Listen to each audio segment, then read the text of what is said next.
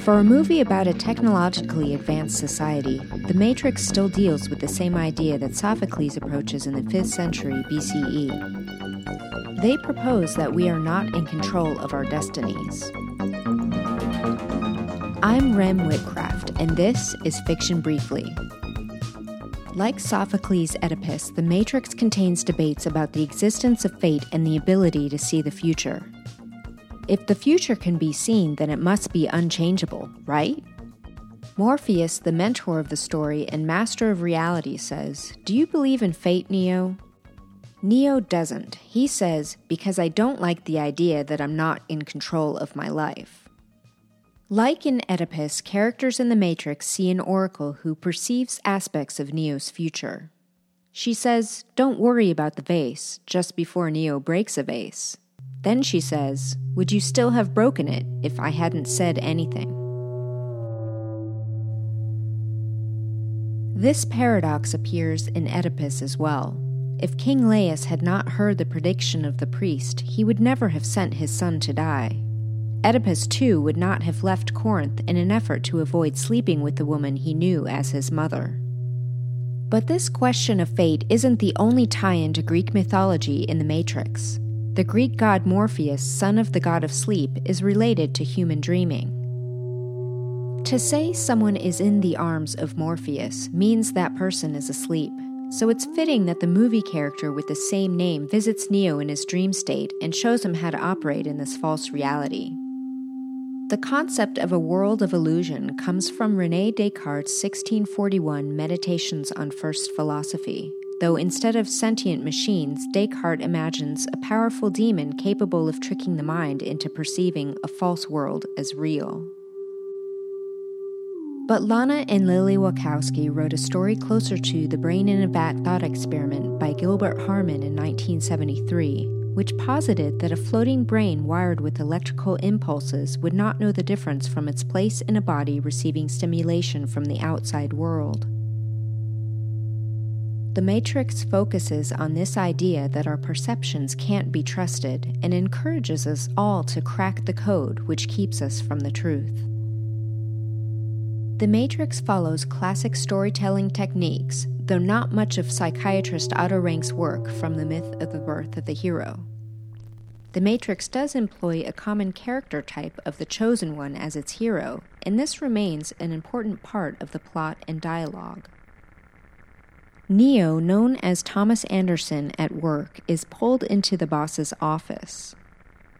His boss says, "You have a problem with authority, Mr. Anderson. You believe that you are special, that somehow the rules do not apply to you."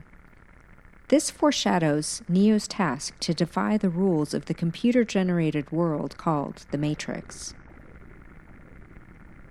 Between Neo's mentor, Morpheus, and his team of disruptors, there's talk of finding the Chosen One too late in life. A lot like Anakin in The Phantom Menace, they're afraid Neo is too old to train properly. As Neo's hero's journey progresses, the structure fits well with Vladimir Prop's morphology of the folktale, with few exceptions. While some stages appear out of order and others repeat, the classic formula still applies. Using prop structure, this hit movie starts with absentation. A member of the family leaves home. After establishing scenes where the audience learns about an underground movement, Thomas A. Anderson, known by his hacker name Neo, goes to work. In this environment, he is not the Chosen One. He is just another schlub in a suit, a conformist with no special abilities and no real future. As usual, there comes an interdiction where the hero is told to avoid a person or a place. While in his cubicle, a FedEx package arrives with a cell phone that rings the moment Neo opens it. It's Morpheus. Neo must escape the police entering the floor at this very moment. Somehow, Morpheus guides Neo out onto a ledge and tells him to jump onto the window-washing scaffolding. But in most stories like this one comes a violation where the hero ignores the warning. This leaves room for the villain to act against the hero's family. Neo is too scared to step around a column which blocks the ledge. and he decides to take his chances with the cops. We've reached the reconnaissance stage. This is where the villain makes an effort to attain knowledge needed to fulfill their plot. Agent Smith grills Neo about his double life as a computer hacker. He knows Neo has been in contact with Morpheus and wants his help to capture whom he calls a terrorist. In the delivery stage, the villain succeeds in part of their plan, and Agent Smith is fully in control. The next stage is trickery, where the villain tries to trick the victim either to capture the victim or steal something valuable. Agent Smith tries to bargain with erasing Neo's record as a hacker. He thinks Neo is worthless except to use as bait to find Morpheus. The stage of complicity follows, where the victim is either fooled or forced into cooperation. Agent Smith takes away Neo's mouth, then pushes him onto the table, exposing Neo's belly. Now we've reached villainy or lack. The villain harms someone or the hero's lack is revealed. The agents successfully plant a parasitic wiretap in Neo, which crawls in through the belly button. Neo also lacks the truth about the world he lives in. After the villainy comes the departure, where the hero leaves the home environment, this time with a sense of purpose. After Neo wakes up in his bed, Morpheus calls and tells Neo to go to the Adams Street Bridge. A feature of Joseph Campbell's hero's journey, From the Hero with 1,000 Faces, includes the meeting of a goddess who can be good or evil. Trinity is this goddess who possesses supernatural powers in this realm. She picks him up in a car along with her supernatural cohorts. She convinces him to trust her, and she painfully removes the monitoring device by use of electric shock. The next stage is out of its classic order, but in the mediation the hero learns what he's up against. Morpheus tells Neo he is a slave in a computer-generated world called the Matrix. Morpheus says, "You take the blue pill and the story ends. You take the red pill and you stay in Wonderland, and I show you how deep the rabbit hole goes." When Morpheus presents the pills, this is what Prop would call the provision of a magical agent. Returning to the formula, we reach the hero's reaction. The hero's skills are tested, or he frees a captive, and he reacts to the actions of the donor. Neo was afraid to listen before, but he's seen enough proof of Morpheus's good intentions. He takes the red pill from Morpheus, the one which will blow his mind. Continuing on, we reach the guidance stage where the hero is led to an important object. Morpheus guides Neo to a computer room where we arrive at the liquidation of lack. In this case, Neo learns the truth and sees it with his own eyes. The room ripples before him and he comes to the brink of death before he's finally shown the real world. In the return stage, the hero goes home. Neo wakes up in his real body, surrounded by pods of humans encased in gel and hooked with tubes and wires to a network of machines. He's inside the massive structure of bodies, what Joseph Campbell would call the belly of the whale. It even sounds like the ocean outside. Neo is sucked into a waste pipe, flushed along with the gel. Spit out into a sea of goo, Neo can't swim and sinks quickly. Next comes the rescue, where someone rescues the hero. The ship carrying Morpheus's team arrives, extends a claw, and the crew pulls Neo aboard. They revitalize his atrophied body, which has never used its muscles in its lifetime. The next step is something which is normally more toward the beginning of the story, the first function of the donor. With this step, the donor, also called a magical agent or helper, tests the hero. Martial arts programs are loaded into Neo's brain via a cable port through his skull. One might also argue this is another instance of the provision of a magical agent. Neo's skills get tested as Morpheus joins him in a training program where they battle it out. Neo demonstrates uncommon speed and creativity, but he has yet to exercise his brain's abilities outside the confines of the Matrix program's operations. Life is difficult outside the Matrix. The food sucks, there are fugitives, and it's hard to know who to trust, which brings us to unfounded claims, where a false hero appears.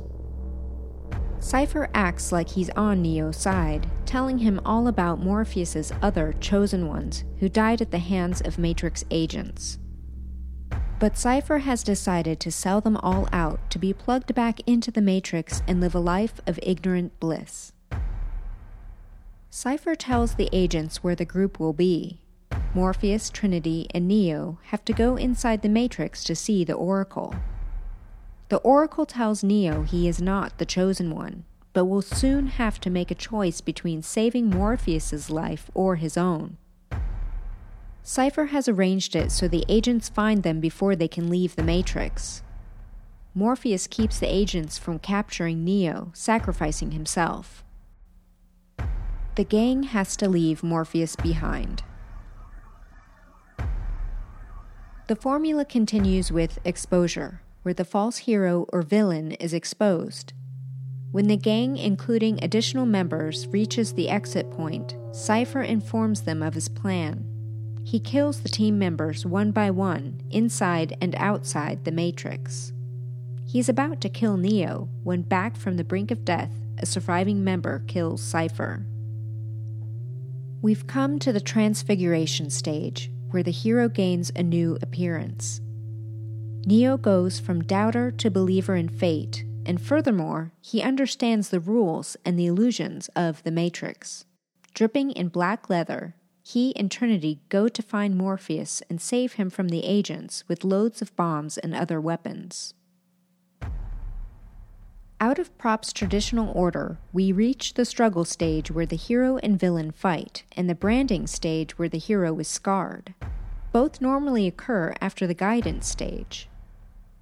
Neo and Trinity attack the guards at the complex holding Morpheus. Ending up on the building's rooftop, Neo bends his body backward, avoiding several bullets. He's fast, but not fast enough to avoid them all. Thankfully, they only graze him. Neo and Trinity rescue Morpheus, and everyone but Neo makes it out. At this point, I'll include another step from Joseph Campbell's work, which doesn't appear in Prop's formula. This one is called the Resurrection. It is the most perilous battle with consequences greater than death, risking the safety of his ordinary world, in this case the viability of life outside the Matrix. Neo not only dies in the battle, but he is reborn to fight again. Love has conquered even death, as Trinity insists her personal prophecy that she would fall in love with the One came true. Coming back to life, Neo again transforms and delivers the next step, punishment to the villain. Neo sees beyond the illusion of the Matrix and its programming language. He sinks into Agent Smith's body, then bursts out of him in an explosion of light. This scares away the other agents.